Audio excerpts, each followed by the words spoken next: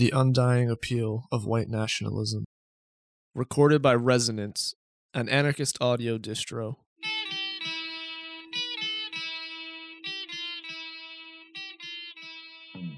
Neo-fascism and the cultural, artistic, and ecological movements. The Earth is firmly enveloped in crisis. The crisis is at once material and existential.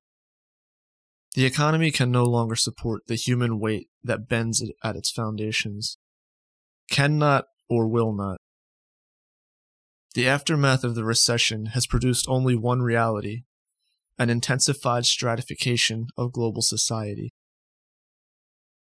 The crises have created a world devoid of meaning. Everywhere, people question the bold political narratives of the present, exposing them all as being without purpose. Democracy appears as the ridiculous theater that it always was. In much of the world, young people found solace in the lack of meaning. They embraced cynicism and insincerity as responses to the real situation. As time went on, they found that this ironic perspective failed them in the very same way as did the dominant paradigm. The recession of 2008 propelled the Earth into a state of delirium. Over the following 3 years, the world fought to materially answer the existential crisis, to existentially answer the material. These popular movements posed a question: is it even possible, in the 21st century, to imagine another way of living?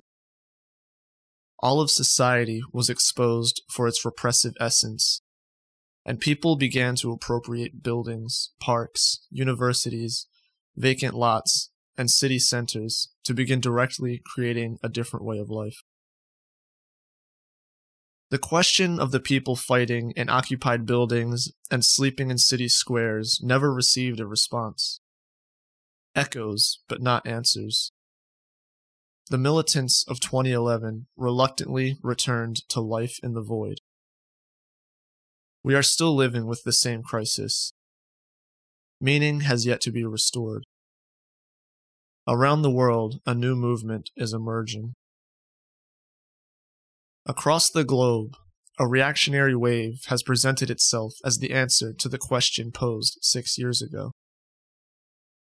In Greece, Ukraine, Thailand, Venezuela, Russia, and Italy, neo-fascist parties have re-emerged in the form of militant street-level uprisings. In the United States, fascist influences have begun to permeate the cultural, artistic, technological, and deep ecology movements. In particular, the strong historical precedence of fascist influence on the legacy of ecological movements illustrates a need to take this situation seriously. To you it's a nightmare, but to some it's a dream. Ecology. Esoteric fascism is growing in the ecology movement. This is nothing new.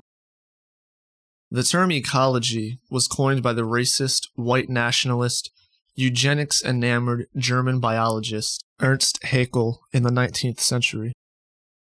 Haeckel founded the eugenicist and white nationalist Monist League in 1905 to propagate his racist views. Haeckel later joined the occultist Thule Society, a spiritual organization that sponsored and helped to develop the Nazi Party.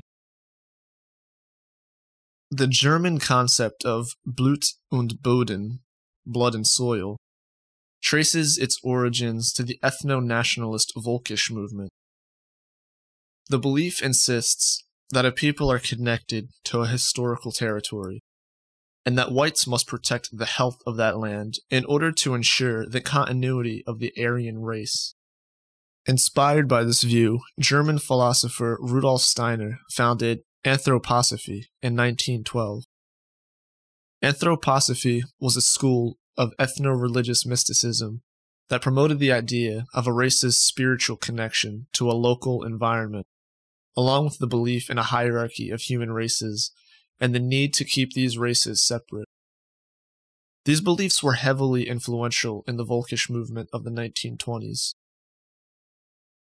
The Wandervogel, wandering bird movement, was a strongly influential back-to-nature cultural force in Germany in the early 20th century, centered around environmentalism, communal living, Eastern religion, and staunch nationalism.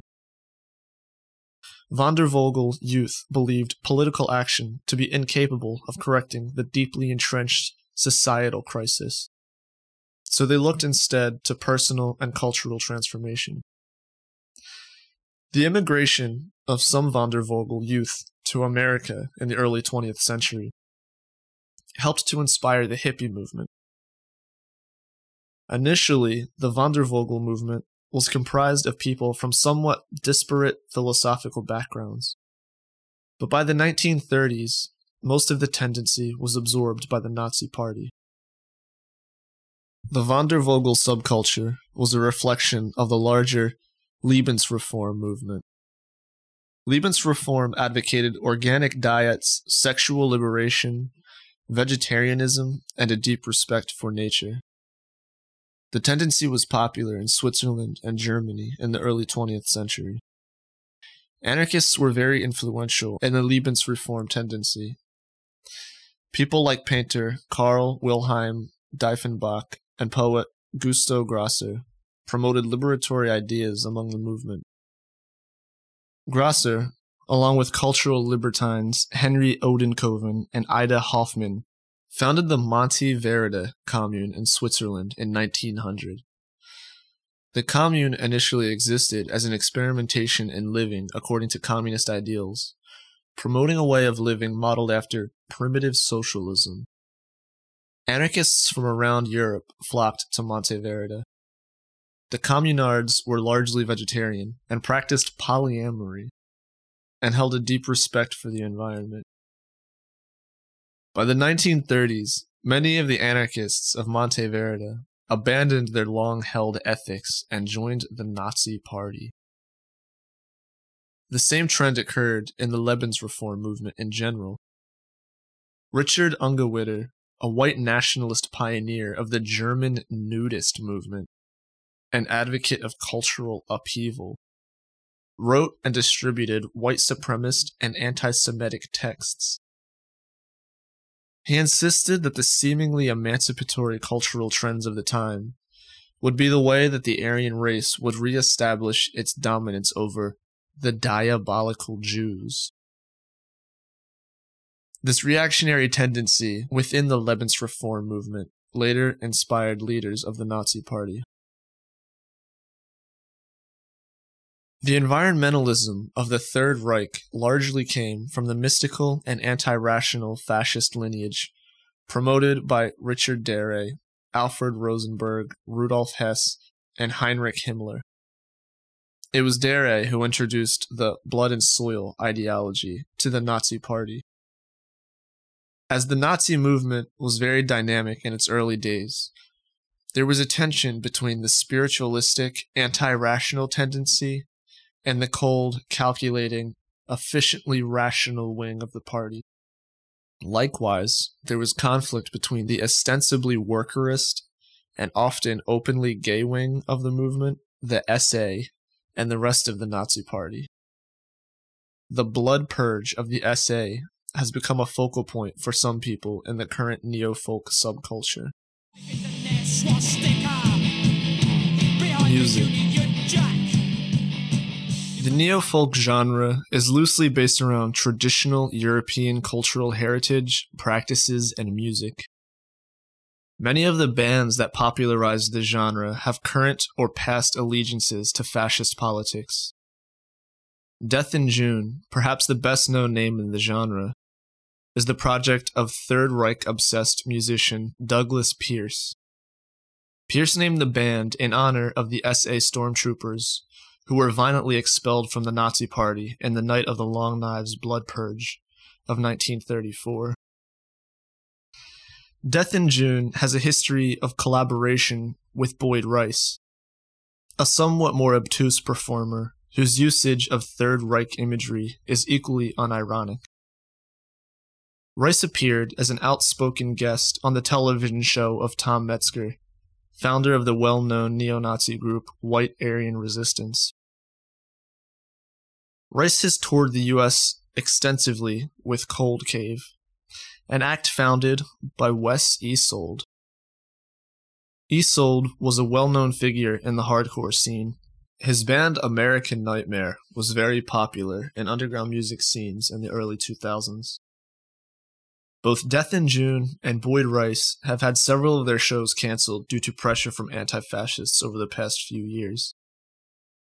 For the most part, bands in the neo-folk and neo-darkwave scenes eschew overt fascist politics in favor of apolitical stances and a fixation on cultural heritage and traditionalism. Artists often state their insistence on playing white or European music that is free of Negro influences, such as rock and roll, jazz, or rhythm. Stella Natura is a large neo-folk music festival held in the Tahoe National Forest of Northern California, featuring dozens of acts and hundreds of attendees. Though the promoter, Adam Tarula, claims the event is non-political, he has invited the white nationalist publisher Countercurrents to table at the event. Countercurrents, which recently had its San Francisco office smashed up in a late-night attack, primarily sells white supremacist literature from esoteric fascist authors such as Julius Evola and Savitri Devi. Devi, a Nazi sympathizer who served as a spy for the Axis powers during World War II, was born in France, moved to India, converted to Hinduism, and was an animal rights activist and deep ecologist. She promoted the idea of the supremacy of the Aryan race and the need for whites to respect other noble races, such as Indians, who were believed by the Nazis to be the racial relatives of white Aryans. The festival is sponsored by the Asatru Folk Assembly. Asatru is a pagan faith founded in the 1970s, based on ancient Norse beliefs. Early on, there was a split in the Asatru movement around the issue of white nationalism. The Universalists opposed racism. The Tribalists focused on ethnic and cultural heritage, and the Folkish tendency advocated an entirely racialized concept of Asatru. The AFA comes out of the Folkish lineage, meaning that it is part of the white nationalist wing of Germanic paganism. The AFA provided security for the festival as the Viking Brotherhood, the original name of the organization. According to reports from concert-goers, the Viking Brotherhood roamed the perimeter with zip ties on their hips while maintaining a diligent eye for anti-fascists. The festival's lineup has included several post-fascist acts and performers. Blood Axis, the band of neo-fascist author Michael Moynihan, performed, as did Changes, a band founded by white nationalist Robert Taylor. Neo-fascist bands Divisa Rose and Of the Wand and Moon were scheduled to perform in 2013, but could not enter the country due to visa issues. This cultural tendency has grown among the hipster crowd, many of whom naively believe that the fascist aesthetic is merely ironic or just an added effect for shock value. It has also grown among young white people from the black metal and dark wave scenes who feel alienated by the emptiness of modern society and desperately reach back to a romanticized and fictitious ancestral past. You better watch out for others. Nihilism as question and the suppression of the hipster. The epoch of the hipster has been marked by an irrepressible irony, a tangible insistence on the meaninglessness of things. The entire world appears to rotate without purpose. The era of meta-narratives has long since passed, and history seems to stand still. This tendency's ascension coincides with a societal era widely referred to as liberal multiculturalism. This multiculturalism is widely seen, by white people at least, as having reached a state of hegemonic domination over all societal affairs. In this context, nothing can truly be racist, as the institutionalization of political correctness has seemingly regulated the older, more blatant forms of racism to the margins of culture and of society. Because of this, the era of the hipster is not anti-racist. In fact, it has no need to be. The ideology of the present era is better understood as post-racial. The apparent suppression of the old forms of prejudice have rendered white supremacy a phantom of the past, only seen presently in the most anachronistic vestiges of white provincial society. Racism is thus perceived as being powerless, and therefore either innocuous or ironic. The hipster appreciation of Boyd Rice and Death in June is the result of an assumption that the resurgent fascist movement cannot possibly be sincere, as sincerity is impossible, and that, if by some far-fetched chance it were, it would be incapable of attaining meaning, as such overt racism cannot be a threat in a post-racial world. In the world of pop culture and in the world of the anarchist, nihilism has firmly taken root. The rejection of all values, with the exception of the interests of the self, stems from a dissatisfaction with the meaninglessness of modern life. The hipster nihilist surrounds himself with accumulated symbols of irony, as sincerity has become impossible in a world without direction, and true meaning no longer exists. The anarchist nihilist maintains a steadfast refusal to participate in any political activity other than the occasional online cheering for the smashing of windows, as activism reeks of leftist naivete, and fails to comprehend its own pointlessness amid the magnitude of the present subsumption of the world. Until now, nihilism has been addressed as a solution. But nihilism is a question. It is a passionless cry into an indifferent distance that continues to await an answer. What will bring meaning to the world? What force can again restore a sense of purpose to those without direction? For many, reaching back toward the dirt-covered hands of long-buried ancestors has been a starting point. A normative vision of the past harkens back to a simpler era. Young people everywhere are again discovering religions and the languages of their ancestors. Many have begun to experiment with the assumed eating habits of someone's distant ancestors, and are convinced that the paleo diet will bring them back in tune with what humans are supposed to eat in their natural state. On trendy shopping strips in America's cities, artisan boutiques are again emerging. Microbrewing and woodworking are regaining prominence. Experienced beard trimmers and butchers skilled in charcuterie are again making a living, as men once did in a bygone past. Young men in Red Wings and work shirts revive the wardrobes of white men before their supposed systemic emasculation by liberal feminism. They appear identical to their grandfathers walking to work in those old segregated factories. Levi's commercials speak proudly of pioneers and territorial expansion into both the Wild West and into the untamed and pre-gentrified neighborhoods of America's Rust Belt.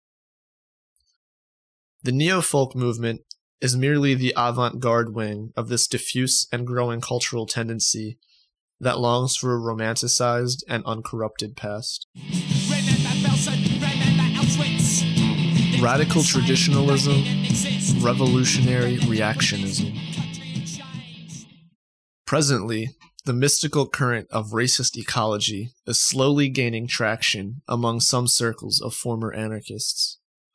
Most notable is Olympia, Washington, where two former Green Scare prisoners and ex-anarchists have turned to white nationalism, citing a desire for white-only spaces, a respect for neo-Nazis, and a profound disdain for the Mexicans. Nathan Exile Block and Joanna Sadie Zacher were heavily influential in the Green Anarchist tendency prior to and during their incarceration for late-night arson attacks against industries responsible for massive environmental degradation. Disconcertingly, these two influential former Earth Liberation Front militants were initiated into the world of political violence while running through the streets of downtown Seattle in the anti-WTO Black Bloc in 1999. Several other people associated with the Green Anarchist movement in Olympia have followed their reactionary trajectory. The quasi-spiritual work of ego-fascist Julius Evola and the esoteric Hitlerism of white supremacist author Miguel Serrano have been heavily influential in this growing circle. A webpage operated by Nathan Block appears as a cascading scroll of imagery adorned with swastikas, black suns, and Anglo-Saxon runes, complemented by an assortment of quotations from obscure neo-fascist theorists. This cult-like formation has expressed a sincere admiration for would-be race war instigator Charles Manson, particularly his environmental decree, ATWA, which stands for Air, Trees, Water, Animals, or All the Way Alive. The latter was used as the title of a 2012 public statement from Zacher published in the Earth First Journal. A 2007 communique written by Block and Zacher makes several vague references to the need to continue the ecological struggle in the name of the white race, often hidden behind double meanings, before concluding with an allusion to Manson's environmental decree. Quote, "And let those of us who heed the calls so often ignored stand upright, with clear vision, whether illuminated by the great sun or by a more obscure light, which rides with the night terror, with all creatures of the hidden hours, the clawed, the winged, the hoofed, and also with those beings referred to by the euphemisms of the ancestors, the fair folk, or indeed the elves. Air, trees, water, animals." As with the apolitia tendency explained below, and the van der Vogel movement, they claim an aversion to the political and a focus on individual and cultural pursuits, such as touring in neo-folk bands and practicing Germanic pagan rituals. Unfortunately, many Green Anarchists do not fully understand this resurgent white nationalism. Many assume that any apparent fascist sympathies must be purely aesthetic or symbolic. This willful ignorance will likely allow the trend to continue to grow, particularly in the white countercultural enclaves of the Pacific Northwest. Retreat from politics. The current resurrection of fascism continues virtually unchecked due to the insistence of its authors and artists on their supposedly apolitical stance. Apolitia, as described in the early 20th century by the currently influential post-fascist author Julius Evola, is the rejection of compelled allegiance to the realm of traditional politics. For Evola, this did not mean that all political action is problematic, only that individuals should base this activity solely on their own personal interests. Evola, promoting the concept of a hierarchy of races that placed blacks at the bottom and whites at the apex, also fixated on the mystical realm of race. He believed that race was manifested both in the body and in the soul, and that the ideal human being embodied the Aryan race both physically and spiritually. Quote, "Our position, when we claim that race exists as much in the body as in the spirit, goes beyond these 2 points of view. Race is a profound force mastering itself in the realm of the body, race of the body, as in the realm of the spirit, race of the interior, race of the spirit. In its full meaning, the purity of race occurs when these two manifestations coincide." Evola promoted a sort of egoist fascism. The individual was to seek to become an aristocrat of the soul, and to embody the brutality and order of the Holy Roman Empire within their own individual essence. Evola objected to many of the visions of the PNF, Italian National Fascist Party, because of their focus on material conditions and relative lack of attention to spiritual and racial considerations. Though never a member of the PNF, he was an associate of Benito Mussolini, and his writings eventually influenced the racial perspectives of the PNF hierarchy.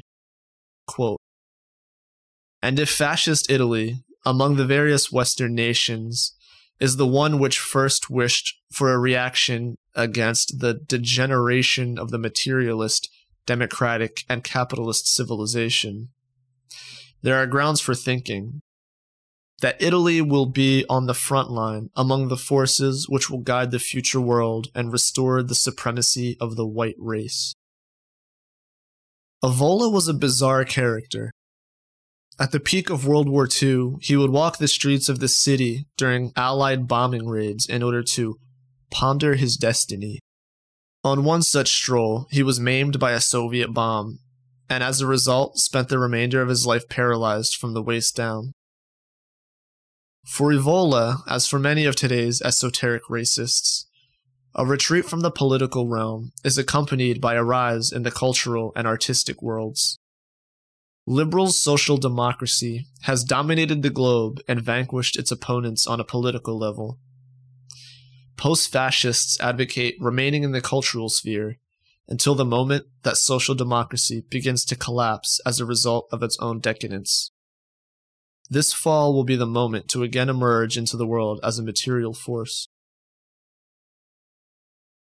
Modern society is meaningless, directionless, decadent. A new way must emerge to once again give purpose to life. For many, this force will resurrect the spirits of the ancestors, a reincarnation that is starting to appear in the world of culture. The new force. Third positionism is a political tendency that seeks to synthesize aspects of anarchism and communism with white nationalism or extreme ethnic traditionalism. This tendency has grown significantly in Europe over the past few years.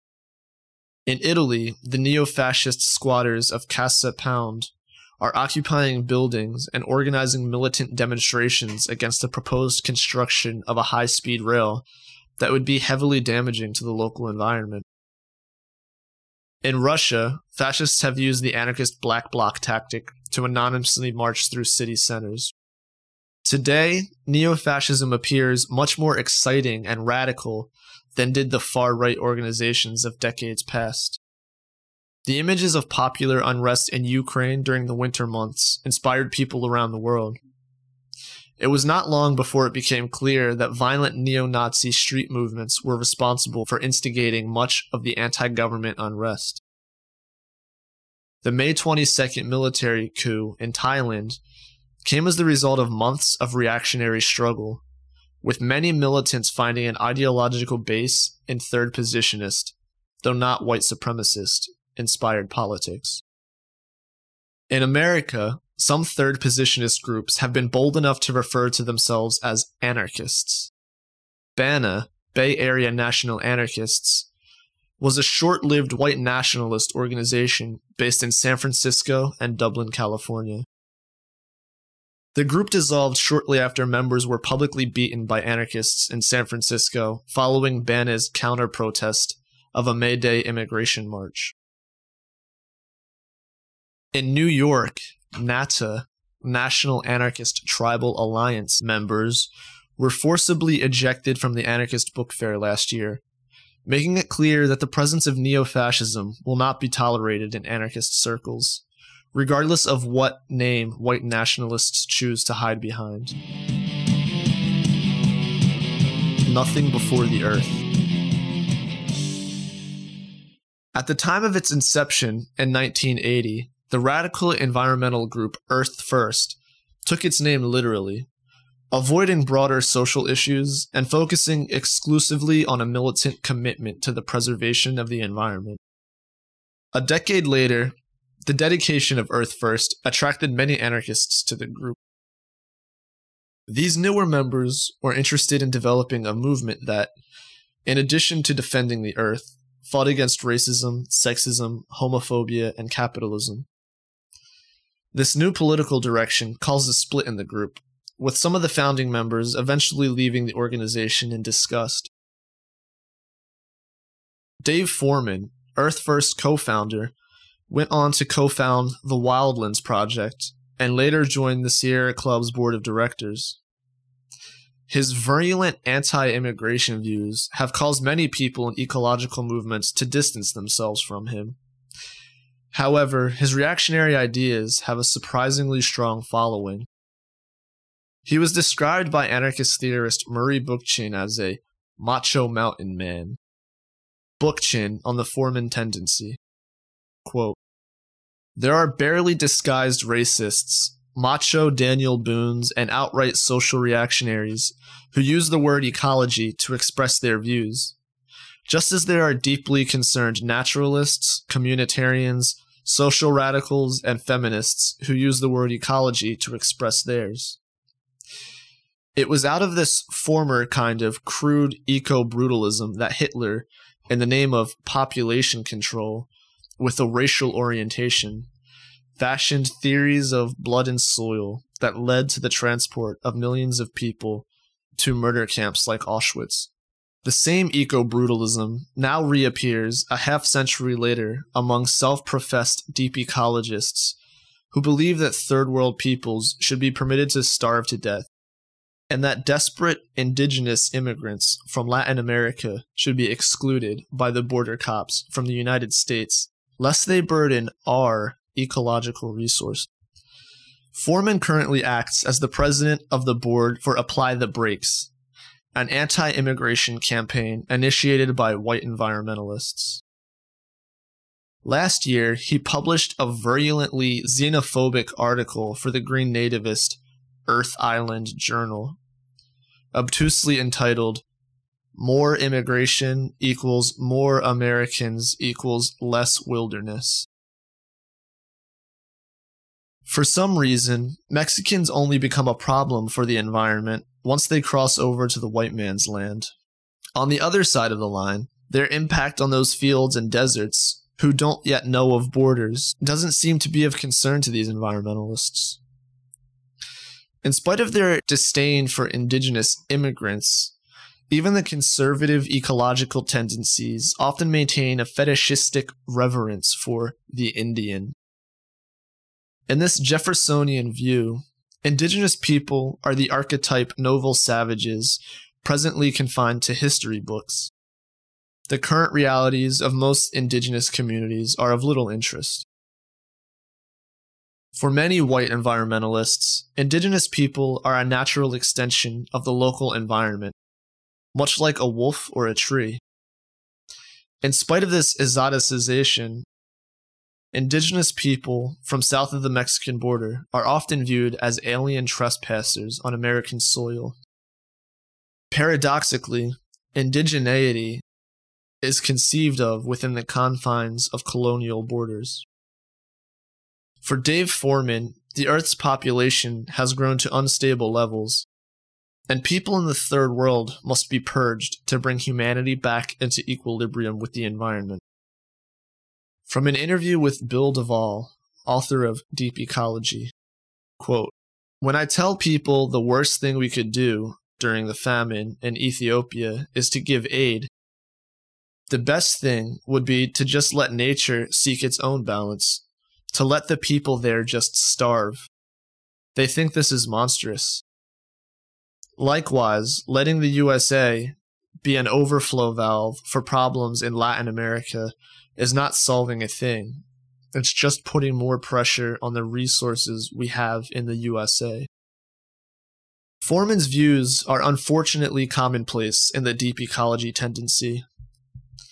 If anything, they are merely an echo of an earlier wave of reactionaries who offer an academic counter to Foreman's simple-minded, he-manish, backyard wrestling, macho man Randy Savage approach. Lester Brown, a renowned ecologist and prolific author, also speaks on behalf of the Apply the Brakes campaign. Brown is a staunch nativist and promoter of the reduction of human population in the developing world. Much of his focus has been on China and the role that its growing population may play on global food prices. American zoologist, microbiologist, and ecologist Garrett Hardin was fixated on the forced reduction of human population as a means to ensure the longevity of the environment. Hardin advocated for coerced abortions, eugenics, and forced sterilization until his death in 2003. Hardin promoted a pseudoscientific concept of a racial hierarchy of intelligence, and in 1994, he was one of 52 signatories to an editorial published in the Wall Street Journal on the genetic basis of racial superiority. In 1974, Hardin argued against sending food to people starving to death in the Ethiopian famine as a way to reduce the human population. Decades before Foreman crudely parroted his ridiculous statements. Like Hardin, Finnish ecologist Pentti Linkola argues that human population must be drastically reduced for the health of the earth. An advocate for eugenics and totalitarian state control, Linkola stated that the massive thinning operations of Hitler and Stalin were a step toward establishing an equilibrium between human population and the environment. He states that global chemical or nuclear warfare would be an ideal way to swiftly reduce the human population. While Linkola's wingnut ramblings are unlikely to develop directly into a global campaign of genocide, watered-down variations of his ideas have a material base in the reactionary corners of deep ecology. Left-right collusion and the technocratic future. Bizarre fascisms are starting to appear everywhere. 2 of the 3 members of the board of directors of the Occupy Solidarity Network, Occupy Wall Street's nonprofit wing, have at times publicly expressed vaguely fascist sentiments. Mika White, former Adbusters editor and co-founder of Occupy Wall Street, has traveled across the country promoting a populist left-right alliance, recently going so far as to advocate working alongside the violent Greek neo-Nazi party Golden Dawn. While it would be comforting to attribute this prospective collusion to naivety, it is clear that White is by no means unfamiliar with the dynamic nature of fascism.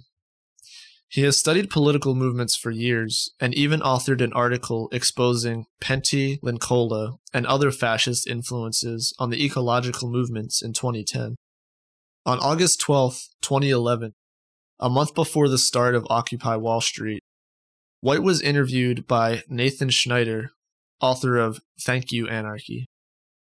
Quote, "The worst outcome would be to get there and they just fumble it by doing this whole lefty game we always play, which is self-defeatist. We go there, make some unreasonable demand, like we want to abolish capitalism, and we won't leave until we do. And well, that's like the war on terrorism. That's an impossible dream. Or they just squander it by being some hipster anarchist insurrection, like, we're gonna smash some stores and make a spectacle. And everyone's like, why? Because we have something beautiful going here. So we're trying to rise above the sectarian clashings of whether or not US Day of Rage is tweeting too much, or whether or not the libertarians are, you know? And reach out to the Tea Party too. This is a moment for all of America. I don't see why this has to be a lefty moment or a righty moment, because this is a moment for us to reinvent democracy in America. Because it's getting to be too late. If we don't do it now, we are reaching the end." While the far-right Tea Party is not technically a fascist formation, White's proposed nationalist left-right collusion is cause for concern, especially in the light of his statements about Golden Dawn. A proposed collaboration with the Tea Party is ridiculous, yet it must be mentioned that, in real terms, the Tea Party was the initial popular response to the economic crisis of 2008. This street-level conservatism spanned the nation with demonstrations against the bailout of Wall Street, nearly 3 years before the left decided to occupy it. While White's dream of left-right collusion is disconcerting, it is important to note that he is not alone. Justine Tooney, creator of OccupyWallStreet.org and the Occupy Wall Street Twitter account, is also a member of the Occupy Solidarity Network Board of Directors. She currently works as the software engineer for Google. Recently, she used the official Occupy Wall Street Twitter account to publicly advocate a corporatist political agenda. Quote, "Ending poverty isn't a political problem, it's an engineering problem. I want to make clear that this is not an anti-corporate movement. This is an anti-Wall Street movement." In an interview with Business Insider about her role in Occupy Wall Street, she stated that democracy never works.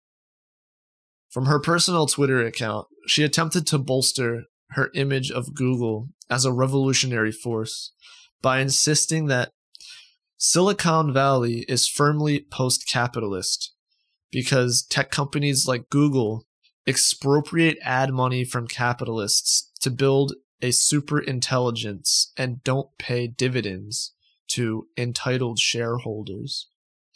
In March, she posted a petition to the White House website demanding the termination of all 4.3 million government employees, the resignation of Barack Obama, and the appointing of Google executive chairman Eric Schmidt as CEO of America. Google, the largest collector of private personal information the world has ever known, acts as a giant data mine for advertisers and the state. The mere suggestion of granting the giant surveillance apparatus even deeper governing power is troubling. Google's rigid hierarchical structure has been positively likened to a monarch by some reactionaries. Shareholders have virtually no voting power in the company, as the company's two founders control the vast majority of votes through the organization of shares. The workforce is organized into veritable castes delineated by colored badges. Most employees enjoy high pay, median salary $125,000, free gourmet meals, and a relaxed work environment. Lower-paid yellow badge workers are confined to a separate building and excluded from the free food, limousine shuttles, or usage of company bikes. Their jobs consist entirely of tedious data entry. These workers are not permitted to speak with the rest of the workforce. Filmmaker and former Google employee Andrew Norman Wilson stated that the yellow badge workers were mostly people of color. According to its own numbers, Google's overwhelmingly male American tech workforce is a mere 1% black and 2% Latino. Both Tooney and White have advocated raising funds to sustain a mercenary, nonviolent militia to take to the streets. Recently, Tooney suggested that her Twitter followers read Mencius Moldbug, referring to the pseudonym of computer programmer and aspiring writer Curtis Guy Yarvin. Yarvin, along with English philosopher Nick Land, is among the best-known names in the Dark Enlightenment movement. This tendency, also referred to as the neo-reactionary movement, promotes a pseudo-scientific notion of the racial superiority of whites under the guise of human biodiversity, opposes egalitarianism and democracy, and supports autocratic governance.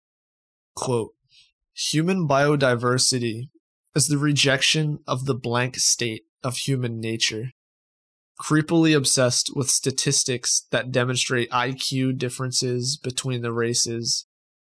The darkly enlightened see social hierarchies as determined not by culture or opportunity, but by the cold, hard destiny embedded in DNA. Cue the adherents of the bell curve, eugenics enthusiasts, believers in white supremacy, and sympathizers of the National Socialist German Workers' Party. In the Dark Enlightenment, we seem to have stumbled across a place where pseudo-intellectuality, grounded racism, is flourishing in a way it hasn't since before World War II. In our discussion, Nick Land was explicit in his view on this. Human biodiversity, broadly conceived, is simply a fact.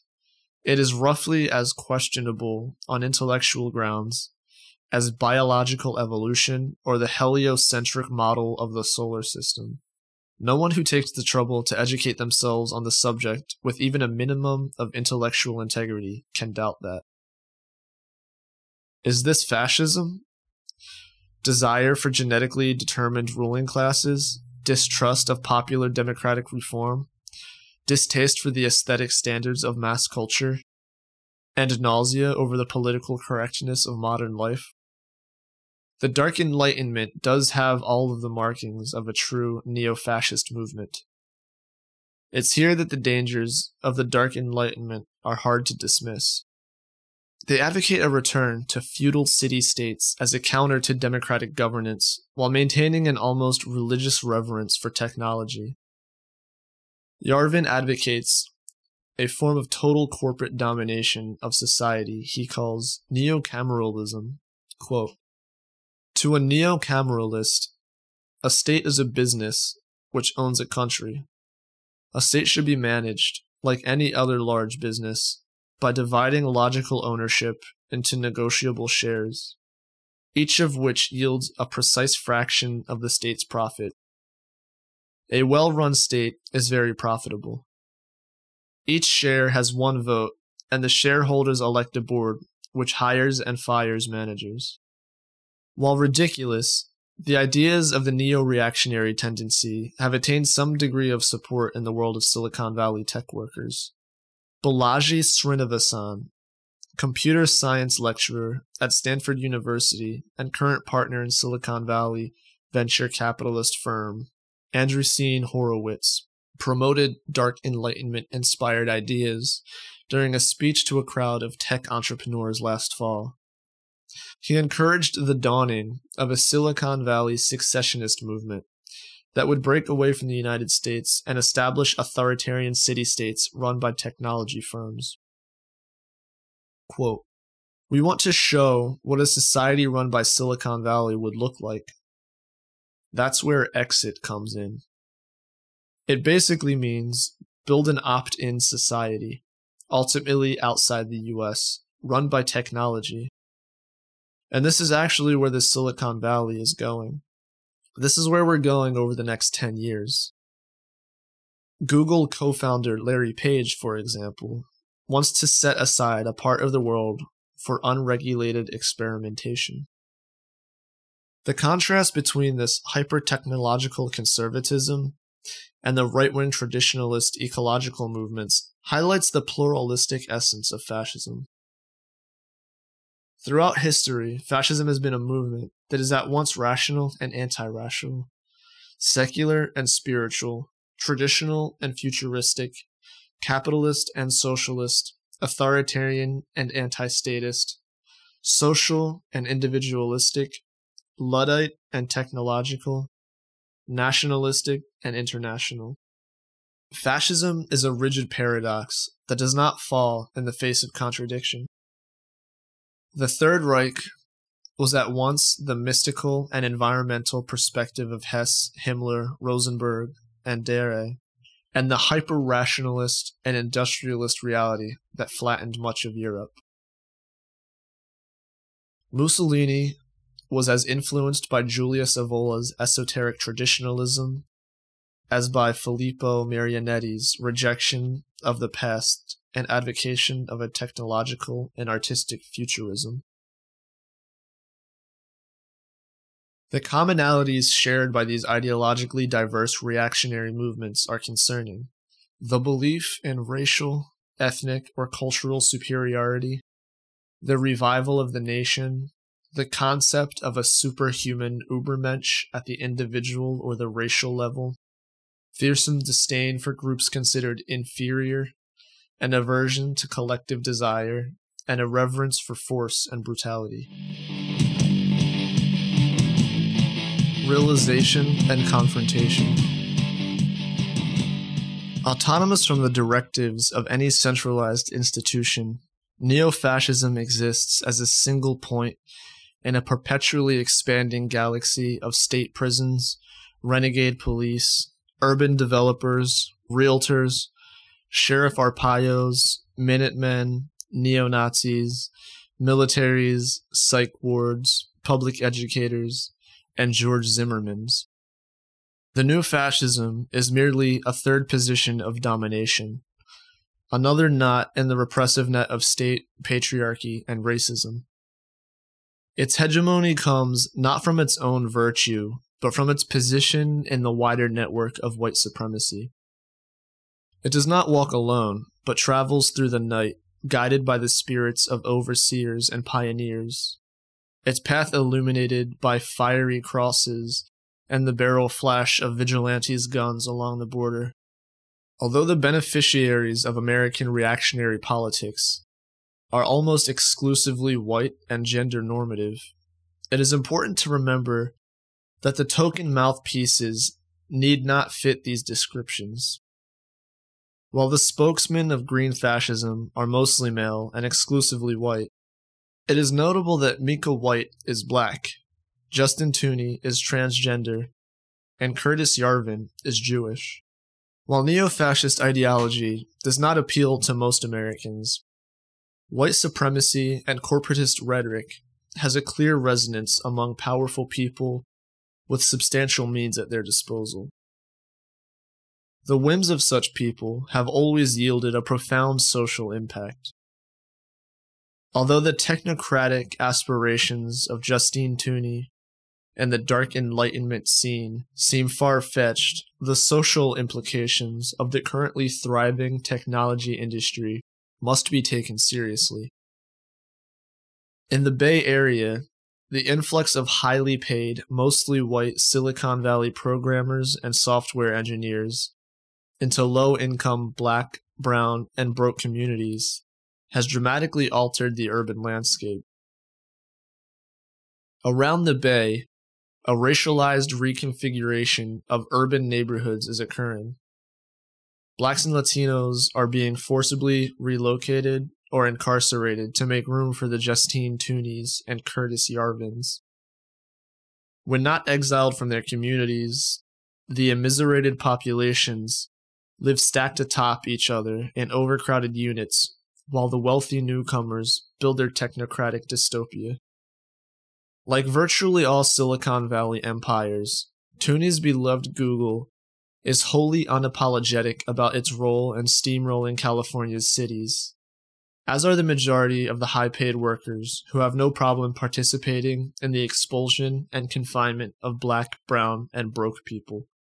In a global sense, the role of blacks in the tech industry has been most clearly represented in the coltan mines of war-torn Congo, excavating the precious minerals necessary to power Silicon Valley's digital bubble. At times, the vast displacement of black residents has been accompanied by a more blatant racism, though generally this position is obscured through the lens of economics. Bill White, prominent third positionist and former national spokesman for the National Socialist Movement, owns 9 properties in a lower-income black neighborhood of Roanoke, Virginia. As a landlord, he engaged in a project of harassment and gentrification that he referred to as a ghetto beautification project. He raised rents, evicted tenants, and was alleged to have patrolled the neighborhood carrying a shotgun to intimidate local blacks. In more general terms, the whitening and gentrification of black and brown communities is materially congruent with neo-fascist ideology. The vaguely liberal sentiments of a handful of landlords and developers does nothing to change the real situation. While the most recent waves of resistance in America have been leftist and at times even revolutionary, modern history has made clear the entirely unpredictable nature of white majority subcultures and movements. Much of the 60s generation that shut down America's thoroughfares in opposition to the war in Southeast Asia grew into the right-wing formations that elected Ronald Reagan in 1980. The America of Golden Gate Park's drug-loving hippie acid freaks metastasized into the war on drugs within 15 years, with many middle-aged former leftists leaving their convictions behind with their youth. For the most part, white America sat by and watched as military-style raids into black and brown communities fed the expansion of a draconian prison slave society that expanded over 700% since 1970. From a global perspective, the socialist sensibilities of Mussolini and his associates transformed into an uncompromising fascist state, just as many of the libertines of the German Lebensreform movement eventually joined the Nazis. In May, the European Union's parliamentary elections saw the rise of fascism in traditional politics. In France, the National Front won the parliamentary election, while in Greece, Golden Dawn received enough votes to enter the European Parliament for the first time. Fascist representatives were also elected in Denmark, Germany, England, Austria, and Hungary. As fascism views itself as a revolutionary tendency, it will not cease its attempts to disfigure the beautiful trajectory of radical movements. The current momentum of the new right will smash up against a blockade of material resistance. The toonies and whites, affixed to the most senseless fringes of the Occupy movements, along with the washed-up Earth Liberation Front militants currently agitating in the ecological scenes of the Pacific Northwest, will not turn popular resistance into reactionary foolishness. Thanks for listening. For more, go to resonanceaudiodistro.org and check out channelzeronetwork.com to listen to other great anarchist podcasts. Keep listening to hear a promo for another show in the network after this.